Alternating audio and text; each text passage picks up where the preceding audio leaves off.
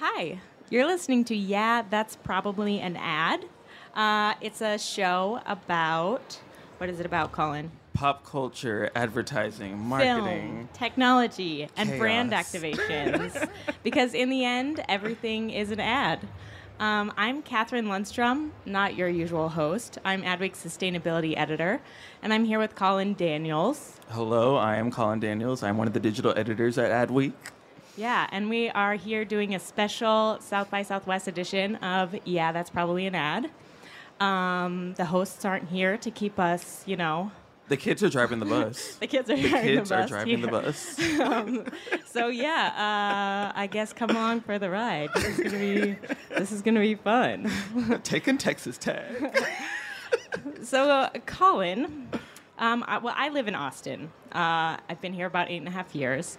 Colin has also lived in Austin. Yeah, I'm left here 2014 Yeah. from Southwestern. So Yeah. was a volunteer back in 2012. Yeah, tell us about South by Southwest. Oh my gosh, you guys, back then, not to say it was crazy, because they would come to recruit us in September, sign up, and I'd be like, yes, I get to see everybody. And they're like, JK, you got to volunteer 17 plus hours till you get a ticket. But no, it was so fun. And I feel like for me as a college student here, it was the great experience to get that exposure and meet a lot of the brands and companies and artists and stuff that I dreamed about working with the media. So I always thank South by for being that entry point into the industry for me. Totally. Such a good place to network and stuff. So how has it changed between your first South by and this year? Yes, I feel like the first one, I don't know, maybe because I was 19, I feel like it was so huge and just we had big people coming and stuff, and it was just overwhelming. And I feel like as I got into it more and kind of saw how it was orchestrated and stuff, I wasn't as scared. But the first one was so intimidating. I was like, HBO and Showtime are here, rawr, they're scary. But I feel like now it's a lot more relaxed. Everybody's chill. People just want to hang out, network, open bar. Yeah, for sure. So this is the first. Well, so I guess South by was back in person last year after 2 years off. In 2020, I was here, and we were supposed to have a whole crew come down from New York for Adweek to cover the festival. It was supposed to be so exciting, and of course, it was canceled about a week before. I remember it being Friday the 13th and being just so so dark, and everything was canceled. Nobody came, and then it was a huge hit for the city. I mean, South by generates. In 2019, it generated $356 million for the city. And then in 2021, pandemic was still kind of raging. It went all virtual. And then last year it was back in person for the first time. But it was still kind of people were deciding right beforehand whether or not to come. And it definitely didn't feel quite the same. I think it generated $280 million for the city. So better, than nothing, of course. But it was definitely different. This year feels like it's back. Yeah, I feel like it's definitely. I feel like there's I feel like there's so many more parties. I feel like more people here, even though it's been forever since I've been here. But I feel like there's more people here. Everybody's out. We're not going out, or we're not going in early. I feel like there's so many more activations, the cool Transformers one. Yeah, tell us about the activations you've been to. Okay, let's see. The Transformers one I went to, that was really cool. I was like, is that Optimus Prime in the middle of the street? Yeah, I rode past that on my bike and was I didn't see it at first. It was oh my God. Yeah, it was huge. I was like, what is this? And so there was that one. The Lush one was really cool. Yeah, you got covered in glitter. Yeah, so you walked in and they sprayed you with glitter. They partnered with Glitterbox, so that was really cool. Australia House was awesome. I'm a little biased. That one was amazing. We have coffee. Come by and see us. What else? Yeah, I saw the Showtime activation, which was pretty big. That's in Fair Market, which is the place where they had where HBO did the big Game of Thrones one, Bleed for the Throne, back in the day in 2018, I want to say. So Showtime took over that same space. It's like a big warehouse space, and like a bunch of the cast were at the opening party, which was exciting. You got to eat some meat that they promised you was not human meat. I don't know if you've seen the show, but there's like some cannibalism stuff that goes on the show. So they were serving meat with like all this like decor around it that looked like suspiciously like human bones. So that was a little creepy.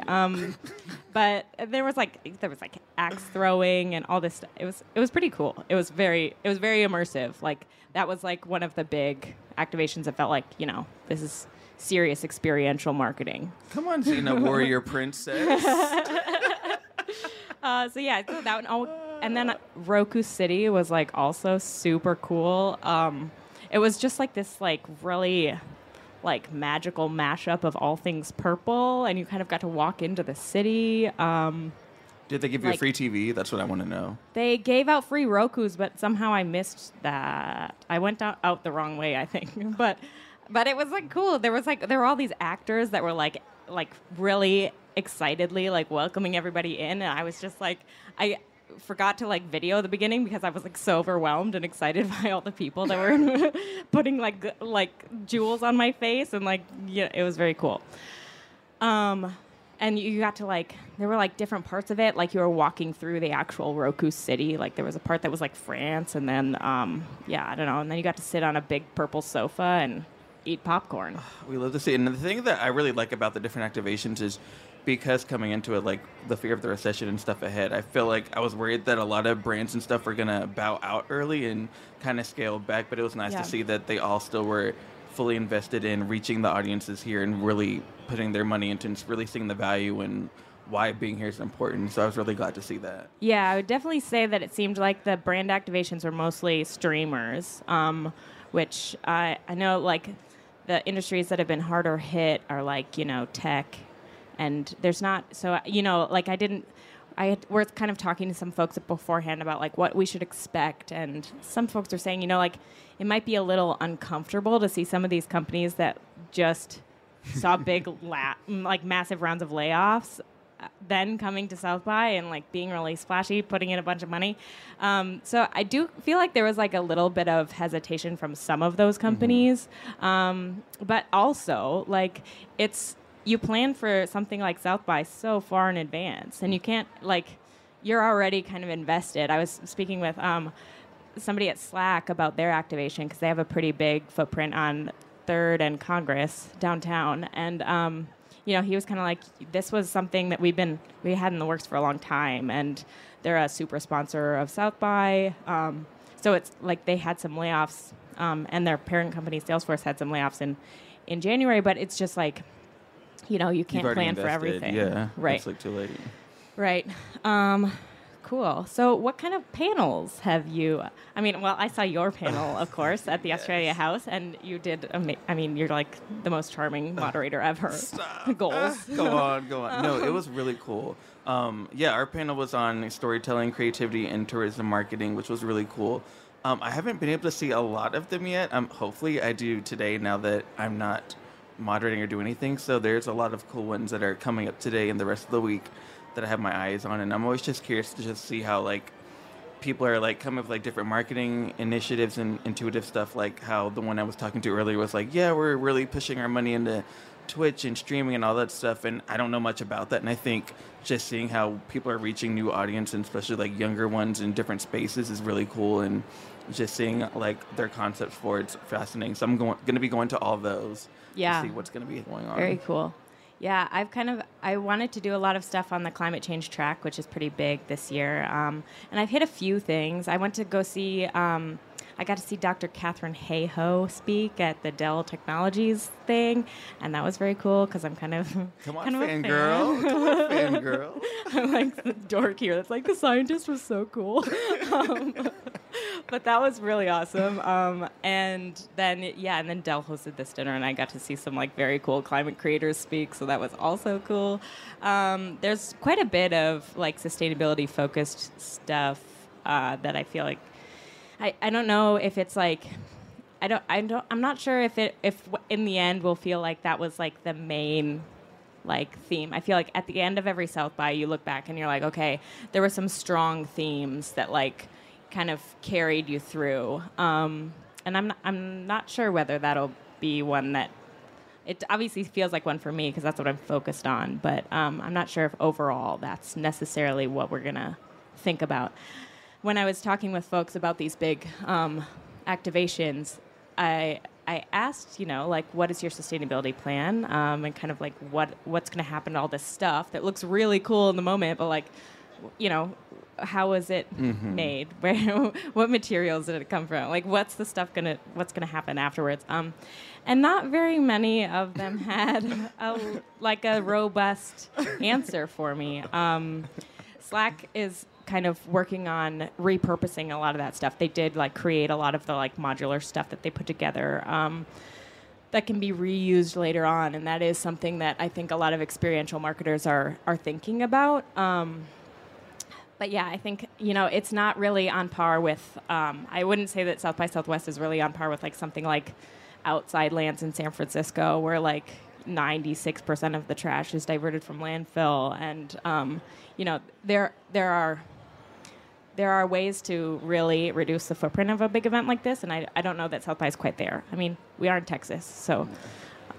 Listen, that's a whole nother. Yeah. So what have you been your like key takeaways so far? I feel like what's been really cool for me is just seeing how a lot of brands and stuff are a big thing because I've been on the like tourism marketing stuff. Everybody's like been on the quote unquote the big reconnect and really been pushing and like connecting and not just reaching people in the digital space, but like really getting people to experience things like whether it's travel or staycations. Like I went by the Visit Irving booth and we were talking about like she's like, oh, it's grown, like they have now a cool river walk and stuff. So whether it's like you're exploring outside like the state or going elsewhere, I feel like people are now just like, hey, like it's now time, the moment's now, like use that time to get outside, connect with yourself, connect with others. Like we've been like in the pandemic for 3 years, so everybody's like, okay, we gotta like push ourselves out and get out there. So I feel like that's been the major theme I've seen in the marketing realm, just like pushing out, getting connected. I got my passport renewed. Listen, that counts. Where you going? Where you going? Well, hopefully France later this year. Oh, you better visit the Visit France booth. Oh yeah. Yeah, sponsor me. Just kidding. Cool. So South by Southwest has been going on for like 36 years, all in Austin, Texas, except for, those couple years of pandemic. And it's like grown massively. Like, what was it? Like 280,000 people come to this event. And now it's expanding to another event. It is. Tell us about that, Colin. South by Southwest Sydney 2023. Sponsor me, send me. No, I think that's really cool because I'm just interested to see how it's going to reach like that part of the world in that region, and kind of also see what brands are going to really be like, hey, we want to put ourselves in front of this market and really reach this target demographic. So I'm really curious to see like what types of activations they're going to have, what brands are going to go. Are they going to justify like being like, oh, that's so worth like sending half our team to Sydney for this event and stuff. So I'm just curious to like, as the announcements roll out for the programming for that, like what types of programming we're going to see for interactive music and marketing and agency, and then also like what types of companies are going to be there and how that's going to kind of connect with like what we do here in Austin. Kind of see it. And that's in October. In October, correct? Yeah, cool. I think it'll be really interesting because I feel like Austin is kind of a unique city. I mean, it's grown a lot, obviously, as South by has grown. But it's, over 1 million people. So like it's not like a big city, like it's kind of a funny. It's quirky. We have home slides, we have Kirby Lake. But I think it'll be interesting to see how South by kind of meshes with a city like Sydney, which is like, in my mind, bigger and more. I don't know any. Sydney's amazing. Don't tell me about Sydney. You need to tell me about us. It's amazing. Yeah. But yeah, I'm just curious to see like how marketers and how they're going to reach that, and then also just see it from their standpoint, how they're going to put their stamp on it and make it their own. Yeah. Like I feel like South by like here, like Austin has made it its own thing. Also like that touch of it, but I'm just curious to see how like Australia and Sydney's going to really make that like their thing and really market it for not just them, but also how they want to present themselves to the rest of the world. Yeah. Yeah. To kind of loop back around to like how the city experiences this festival, I talked with a few agency heads beforehand, folks who are like based in Austin. Their agencies are based here. Just kind of about like what does it mean for an ad agency that's based in Austin?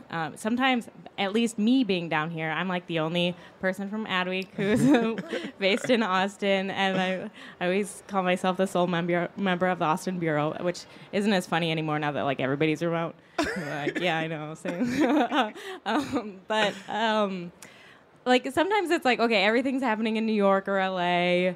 And I'm just like down here. I get all these invites to things that are happening in New York. Yeah, cool. Thank you. I can't be there. But it's really fun to have, to like be the host for once. And that's kind of what these folks said to me too.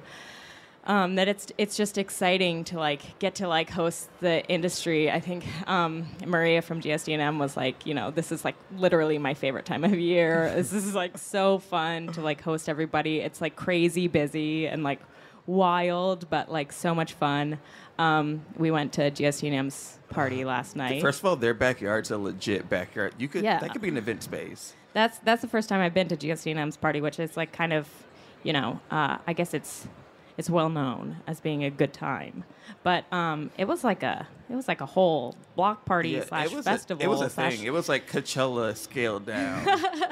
Yeah, but they had a pretty cool like Bloody Mary bar. They're like they were.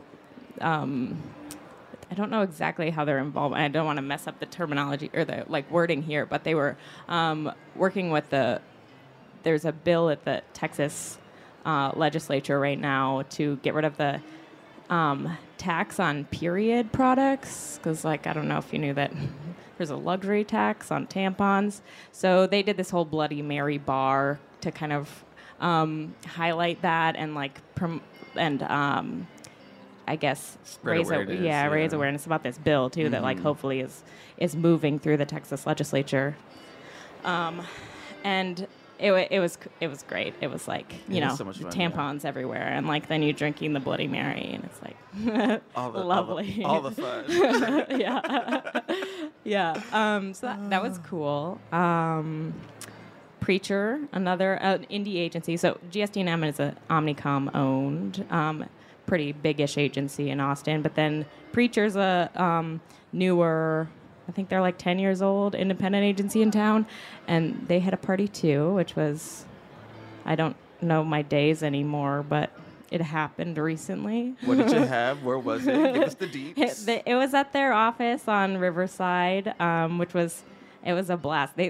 I've been to a couple of, there were other parties, not during South by, but they know how to throw a party. There was a cow there. A cow? Yeah, named Jolene. Oh my gosh. She was really cute.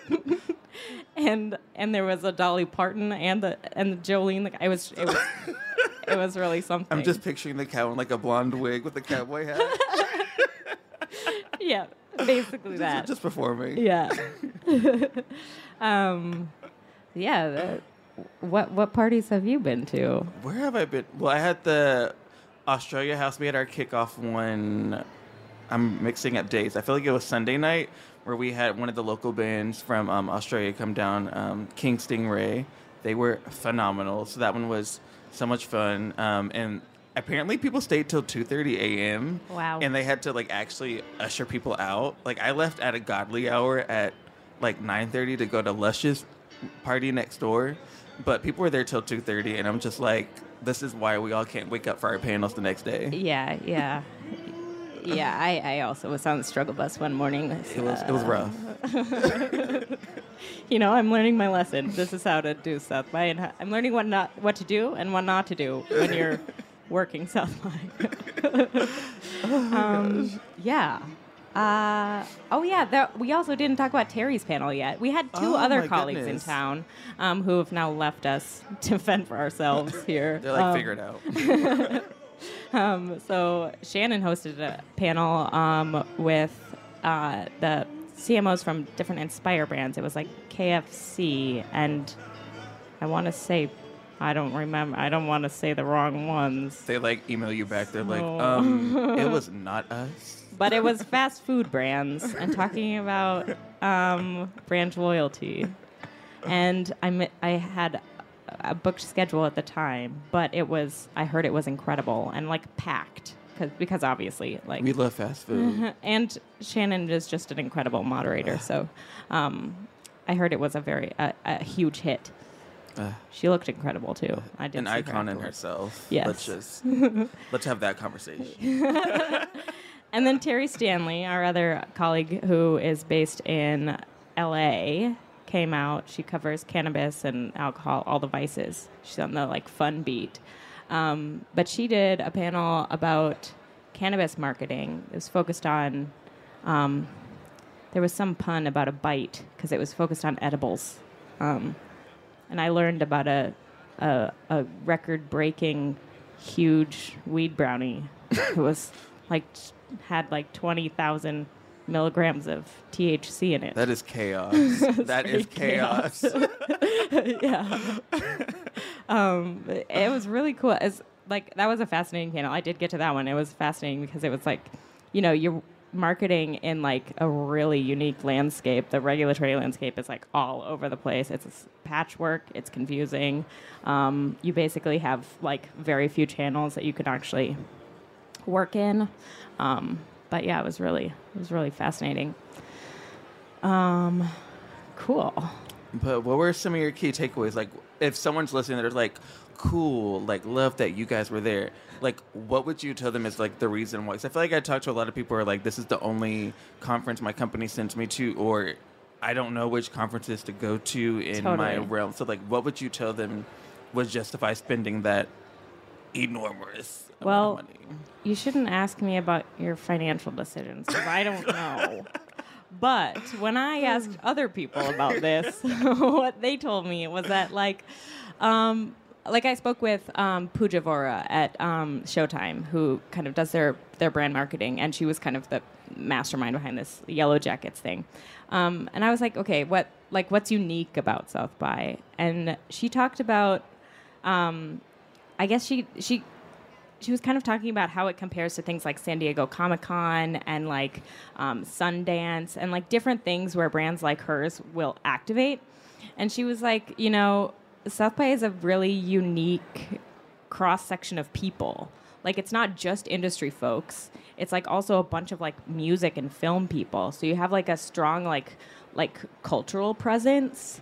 And it's a really, so it's you get all the industry folks because they're here for the brand and ad track, and then you also get to kind of speak to the audience of Austin, Texas, which, I mean, I might be kind of biased, but I think it's pretty cool. And then all of these music and film folks who are like, the creators of culture as much as, if not more, than brands are. Ooh, is that a hot take? I don't know. No, but I feel like that is Somebody true. rang me up. Like, I feel like the exposure you get, like, you meet so many people, you're, like, getting firsthand. So instead of, like, sending out a blank email to, say, if I have indie film and I'm trying to get it in front of a Showtime or an HBO, like, I can come here, actually have a drink with them, talk to them, really get to know, Totally. like, who's who and whatever. Yeah. And if I'm an up-and-coming musician, like, I can come here, meet, and kind of talk to other musicians who are going through the same thing I'm going through, or whatever industry. So I feel like it's a good, like, first impression, good first step to kind of meet the people who you email, or just want to, like, kind of build that connection and your network in itself also. Yeah. So I guess, like as a brand that's coming, it's like, okay, there's a really unique audience here. And then if you're like an agency, I spoke with Mickey Ogando, who's the CEO of Bakery, which is another indie Austin agency. And he was telling me how, like, there was one year he's at South by, like, his hack is to, like, not plan too much and, like, kind of just, like, go with the flow and, like, choose your own adventure. But he said that he just, like, ended up in a conversation with somebody at Nike, and then, like, 5 years later, he's working with Nike. And so, like, it's, like, these things that kind of, so I guess that's how networking works, and, like, ideally that's how it works. And there's so many different people here. and so many different ways of connecting, you know, whether it's like just like at the bar at the Four Seasons or like at the White Horse or like, which is a honky tonk on the east side, which you should go to if you haven't yet. You should. You should. Yeah, or like, you know, at a brand activation or a panel, like. We're getting free merch where you're like, hey, you want a t-shirt? And you're like, no. And then you're like, they're like, come over here. Then next thing you know, you're like, found a new business partner or found somebody like something like that. Like I feel. Yeah. Any other tips you have for people? I don't know. If you come, definitely go down South Congress. South Congress has changed a lot, but Oh like, my God, yeah. you got to go to Home Slice. Like, you got to go to Home Slice. That's the agenda I'm pushing.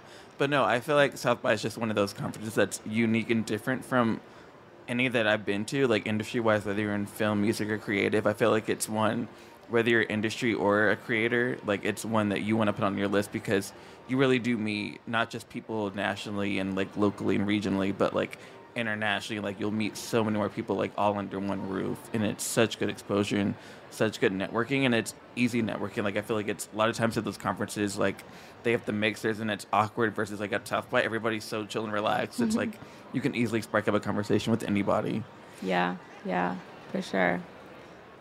You're listening to Yeah, That's Probably an Ad, the show that takes a look at film, technology, pop culture, and sustainability, because in the end, everything is an ad.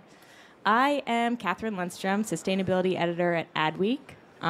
You may notice that I am not the usual host of Yeah, That's Probably an Ad, but we're here at South by Southwest, and we're chatting with Duncan Mizell, Executive Director of Clean Creatives.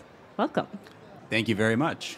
So we're going to have kind of just an informal chat about climate and the ad industry, and what Duncan's work is.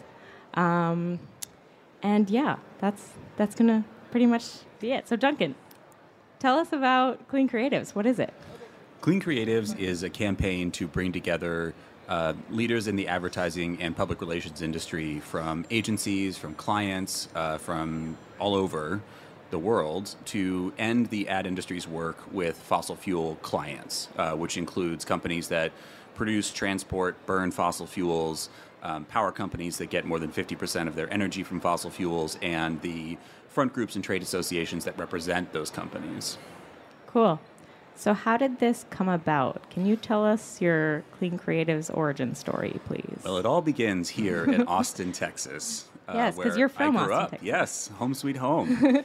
And during the 2020 election, my background is in working with nonprofit climate campaigns, and I was working with my colleague Jamie Henn, and we kept seeing ads for the American Petroleum Institute as part of the 2020 election. And what is the American Petroleum Institute? The American Petroleum Institute is the largest and oldest lobbying organization that works on behalf of oil and gas companies. They've been around since the 20s, and they are an extraordinarily powerful, rich, and influential trade association, basically. Cool. And there were a bunch of ads being run by them, and we thought it would be fun to figure out who made those ads and just make them feel bad about themselves, like just a very straightforward, classic NGO campaign. But what we realized was the agency that was making them at the time was based here in Austin, Texas, where I live, where I grew up. And it just sort of turned on a light bulb that if you're a young creative person in Austin, Texas, it's probably the case that your values are not particularly well aligned with, say, Exxon, an organization that's been denying climate change since 1970s. And shortly after that, Jamie, my colleague, came across an ad from Philip Morris, the tobacco company, about the, quote, smoke-free future. And the ad was so bad, I thought someone was trying to make fun of Philip Morris. Like, it was just extremely bad copywriting. It was stock footage. It was awful, and it wasn't persuading anybody. And knowing enough about the history of that and the way that creative industry has very purposefully tried to limit its work with tobacco companies, you kind of put two and two together. It's like, okay, it's probably the case that people don't want to do this work for fossil fuel companies if it's happening in places like Austin or New York or LA or any of these big progressive cities. And if those smart creative people stop working for this industry, they'll end up like the tobacco companies. They'll have less ability to influence the public and be able to push their agenda, which is contributing to the climate emergency. Cool. So then how did you get from there to here?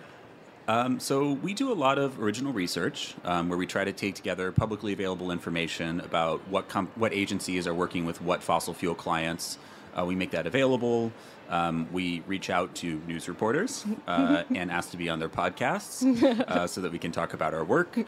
And, we're trying to connect with individual creatives. And I would say that most of our growth has come from people who step forward and say, I think I have a concern about this. And I think there are other people like me who have a concern about this. How can we make a difference where I work?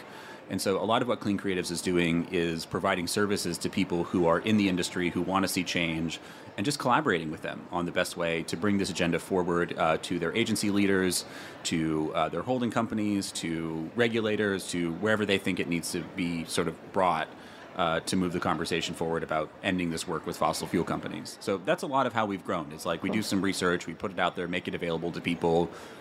People in the industry are acting on that research and responding to it. And it's been mostly actually really positive. Yeah, cool. So yeah, you had that kind of hypothesis that young talent probably wasn't that excited about doing ads for the oil companies, these big, huge accounts that their employers have. What have you heard from these folks who are like in agencies? Like how has that rung true? Like when you talk to folks about kind of the work that their agencies are doing, what have you heard from them specifically? Well, it's interesting. It's a mix of things. As with all, it's a big, diverse industry. Right. So, the first step is always kind of establishing the baseline of what's out there, what's the information, and there's not a lot of transparency around this. So sometimes we find that we're discovering pieces of information about work, and someone will be like, I didn't even know my company did this. Yeah. Sometimes you reach up to very high up in the agency, and they're like, I don't know my company did this. So I think there's some gratitude just for the transparency and like, okay, this is a conversation we have now. There's some hesitation, like it's very hard to run an agency. I'm very sympathetic to that. Yeah. And I think people want to support the growth of the companies they work at.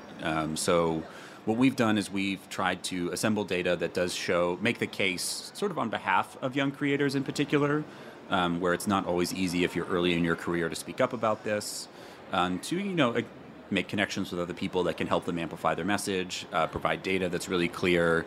And, I think young people, it's not hard to sort of make the case here. If you're a young person entering the industry now, you're 22, 23, there's a good chance that you and your friends or people were marching in the global climate strikes in 2019, which was the biggest day of climate mobilization in world history, one of the biggest days of political activity ever.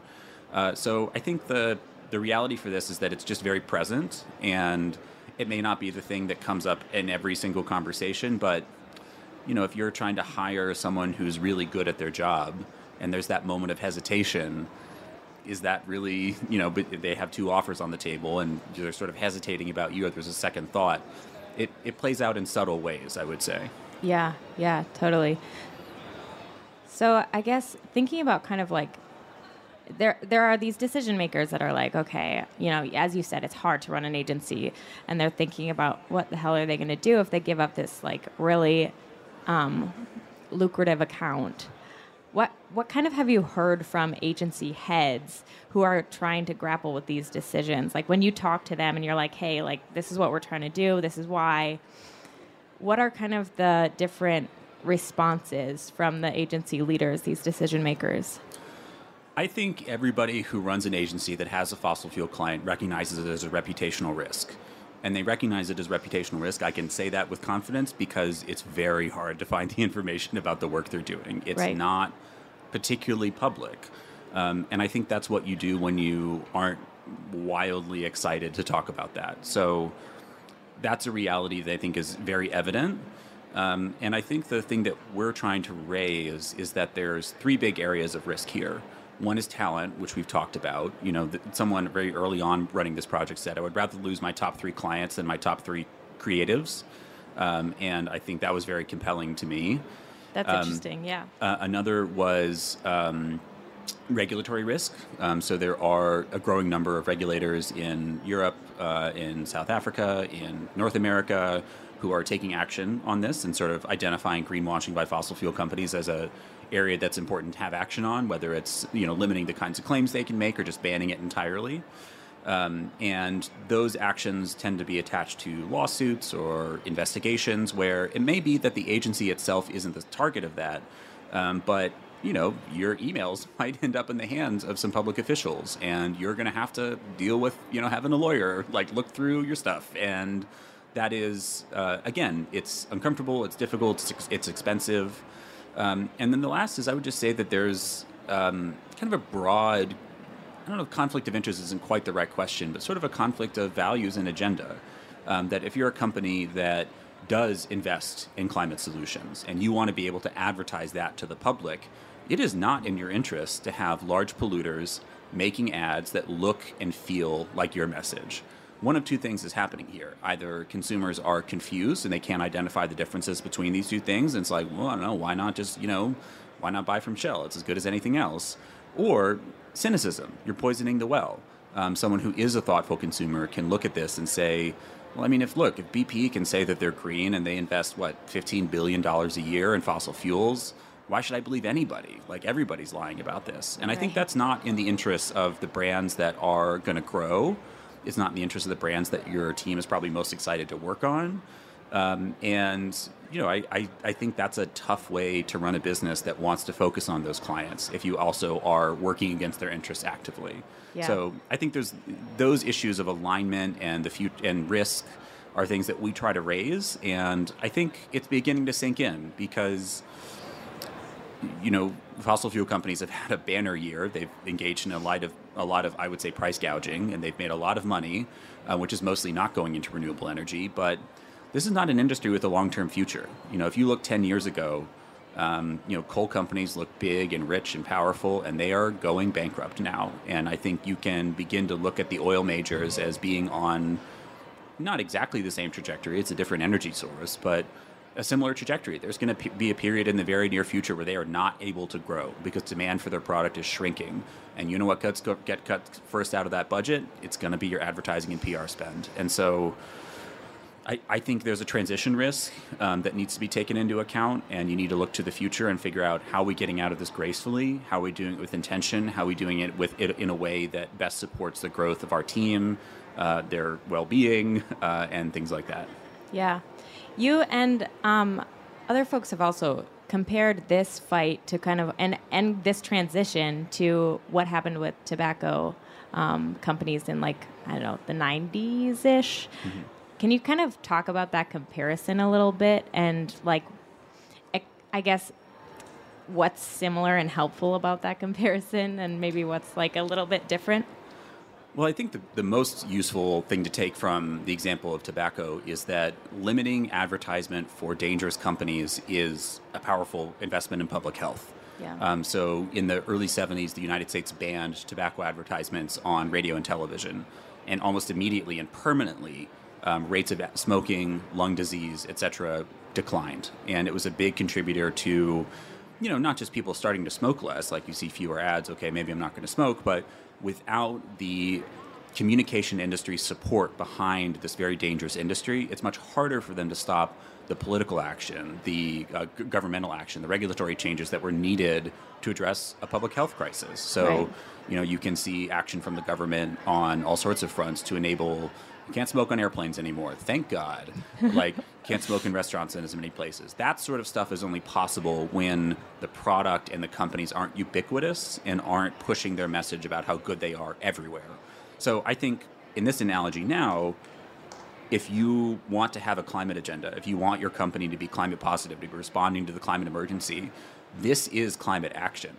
Banning advertisements, saying I'm not working with this company, that is climate action. So that's the first analogy I'd like to make. And and then I think it's just a question of imagination. The tobacco was one of the biggest advertisers on the planet. They still are in many places. And just the fact that you can run a business with that intention and say, all right, this is the right thing to do, and doing the right thing is the way that we grow our company, the way that we're satisfied with, that's going to lead to our long-term health. And that is possible. Yes, it is hard. Yes, it is a short-term transition, but it's a meaningful contribution to the well-being of our company and our employees, and that's worth doing. Yeah.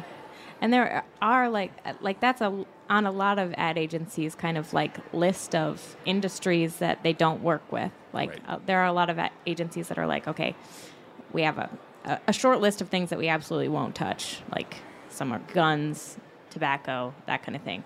And I guess Every company has a line. Everybody Yeah. every day makes decisions about things they are going to pitch for and not going to pitch for. We just think that this is the right criteria to add to that process. Right. That we're not going to work with big polluters, and everybody has a line. It's good to have a line. And we also, one of the questions that people have is like, isn't it a slippery slope? What if we don't do this? Then what about that? What about that? There's all sorts of things that are potentially have a negative impact on the world, and like that may or may not be a fair question, but there's also a slippery slope if you don't have a standard. If you are willing to say it is okay for us to work with the people that are destroying the future habitability of the planet, what won't you do? That's Right. a slippery slope just as much, and Yeah. I think a much more dangerous one. So, everybody makes decisions about who they want to work with and who they don't on lots of different criteria. I think there just needs to be more visibility and awareness of this criteria because it's very important for the health of the planet. Yeah, yeah. One thing that I feel like a lot of agencies respond, I guess the narrative that's being used to respond to a lot of really just what you've been doing and the noise you've been making in the industry is, like they've been working with these clients for a long time. They know them well.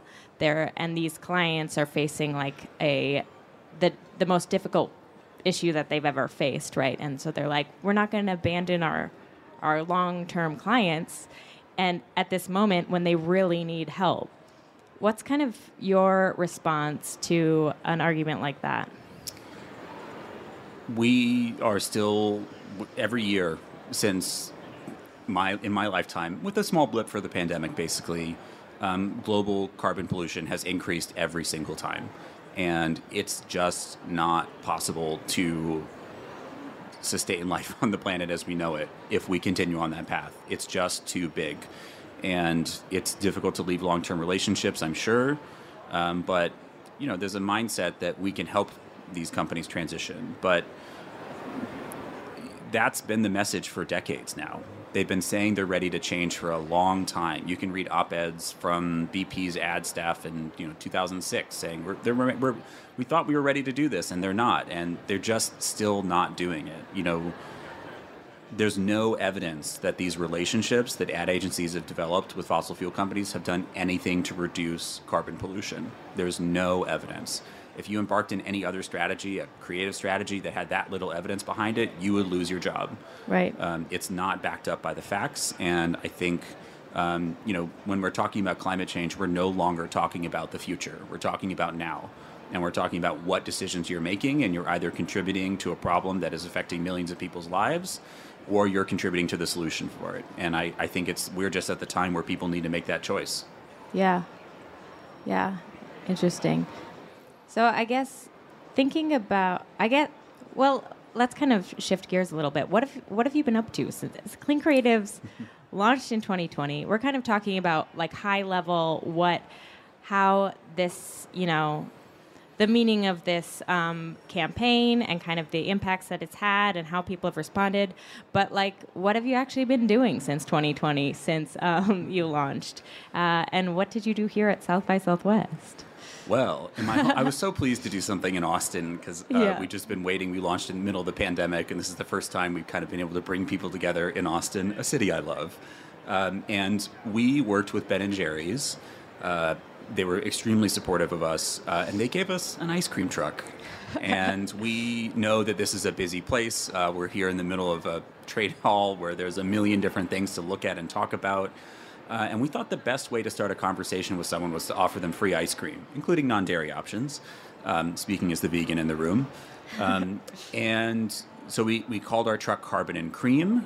We had 4 flavors that we were offering. We offered Shell's half-baked net zero claims, Chevron's climate catastrophe crunch, Exxon criminal mint deceit, and Aramco, wow, that's dark, chocolate. And our goal was to educate people at South by Southwest, who are some of the most creative people in the world, about the risks of working with these major polluters.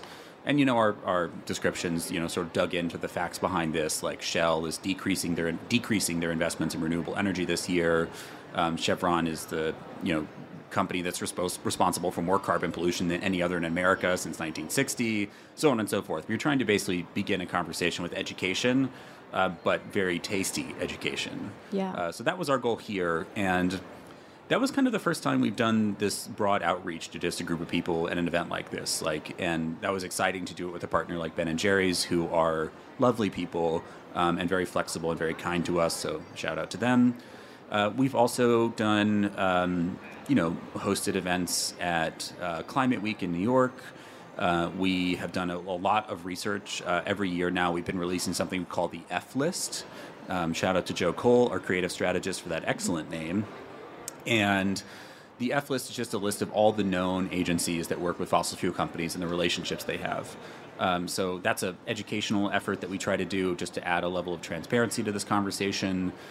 We went to Cannes last year. We brought a group of young creatives to just sort of set them loose on the city of Cannes and said, go make some TikTok videos, start some conversations. That was a lot of fun.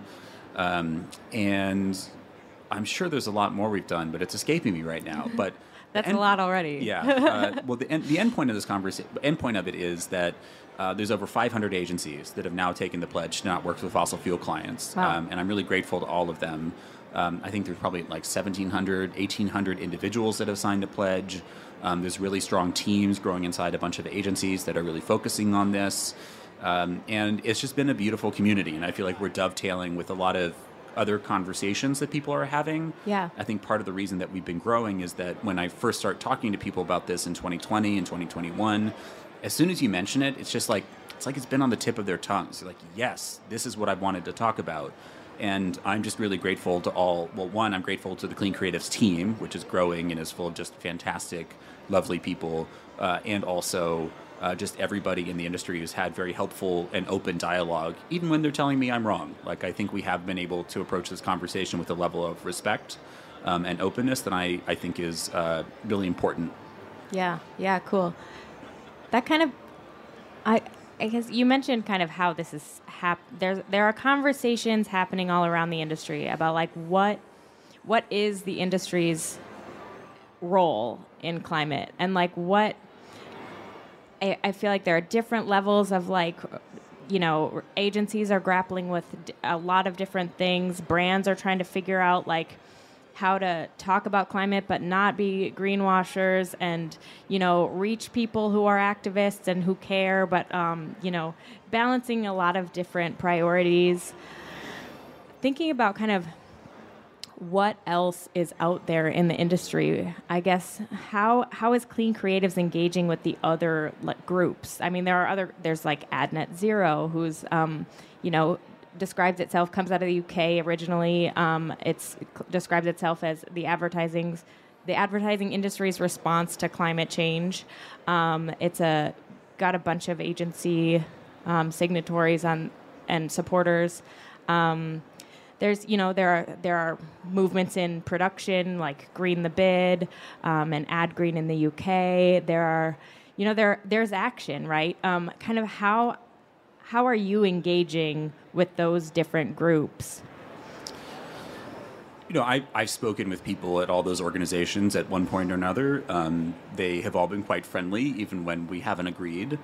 And I would say our role vis-a-vis them is all of that is good. It is objectively good to reduce the carbon footprint of production and your tech stack, and these are all worthwhile things. But it's not looking at the main thing that the ad industry produces, which is influence. And influence is the most important product of these agencies, and it can't be ignored as part of the sustainability conversation. The ad industry doesn't just produce hotel reservations and flights. The ad industry produces advertisements. Right. And the thing that those advertisements do is they influence the public to make a decision. And we think that, again, sustainability is a lot of things. It's fast fashion, it's plastic, it's, any number of issues. But the way that we encourage people to look at this is, what's the biggest part of the problem? The biggest part of the problem is the energy industry. It's responsible for about 3/4 of global emissions. And if we can reduce the influence of these people who are doing the most to obstruct change, who are doing the most to greenwash, everything else becomes a lot easier. It actually becomes easier to book green flights because we're having better investment in renewable fuels. It becomes easier to address fast fashion and agriculture and meat's impact on the planet because they're producing fewer petrochemicals that go into your, everything. So our thinking is that let's look at the big rocks first. The big rock is your influence, and your influence of the biggest polluters. Once you've done that, it's easier to solve everything else. And so, I think hopefully we are intersecting with those conversations in a way that makes them stronger. I would love to see all those groups continue to succeed, and that we just help push together further, because we are in a very timely emergency. And I think the reason that the dialogue has been respectful and engaged in the way it has is because everyone recognizes that. And we would just like to be the force that, helps move it along further. Yeah. You did do a little stunt that focused on Ad Net Zero recently. Can you tell us a little bit about that and what exactly is the difference, I guess, between the approach that Clean Creatives is taking and the approach that Ad Net Zero is? Yeah, so Ad Net Zero is a now global, it moved to the U.S., network of basically every big network holding company is part of Ad Net Zero. And it's supposed to be a framework to deal with the immediate carbon footprint of the ad industry. Again, flights, production, kind of cleaning they describe it as, dealing with cleaning up our own house first. Right. And again, all those things are extremely worthwhile. Right. But that doesn't, in my mind, really count as a response to the climate emergency. I don't think it's fulfilling the top level mission that they've given themselves. I think a response to the climate emergency is about aligning all of your values and practices to solve a very pressing, large problem. So Ad Net Zero existed for a few years, but through some means or another, decided not to reserve the Ad Net Zero on Twitter, Instagram, or TikTok. And someone on our team, Tomea Gregory, who we worked with in Cannes, recognized this, and we reserved the handles. And so when Ad Net Zero launched in the U.S., and people were mentioning Ad Net Zero on the internet, we took those handles and we launched them with a message about many of the sponsors of Ad Net Zero work with a number of fossil fuel polluters, including the biggest in the world. And so we use those platforms on that day to explain what we think should be a priority for Ad Net Zero, which is solving their work with major polluters. And we hope to give them back the handles, like we would like to give them. I mean, I assume there was a reason they didn't reserve those handles. I'm not going to speculate. So we will give our handles, I would say, which are at Ad Net Zero, to them once they have a plan for how they're going to eliminate fossil fuel clients in their agency's mix. They don't have to do it tomorrow. It doesn't have to be right now, but we do think it's appropriate for an industry association with the mandate of Ad Net Zero to have a plan for that. Yeah, makes sense. Cool. So what's next for Clean Creatives? And I guess, do you have any goals for the year? Yeah, we really want to expand the dialogue with brands. So we were very happy that Seventh Generation issued a new sustainability report last year that focused on what they called the fingerprint of their company, which is their relationships with not just agencies but banks and consultants and accounting companies, and sort of seeing how they can use their influence in those spheres to move their partners towards aligning with Seventh Generation's goal of protecting the planet. So that was great. We got to help them with their report. They were shout out to Kate Ogden, thank you, who did a great job of kind of just opening that conversation. And I think we want to take that framework and bring it to more brands. We obviously had talks with our friends at Ben & Jerry's. And then, I think that what's interesting about this conversation now is that anytime you see advertising leaders bringing up sustainability and climate change, this question is getting asked. And so I hope that this is the year where we stop talking about this as a future policy and start thinking of it as something of how we're going to implement. I think it's very, very difficult to ignore, and we're going to do our best to help it not be ignored. But I think our main goal, connect with more brands, go deeper into these conversations with agencies, and really make sure that we're giving a voice to the people, young people in particular, that they feel heard, that they feel seen, and make sure that their contributions to this conversation are being recognized. Very cool. I think that's pretty much our time.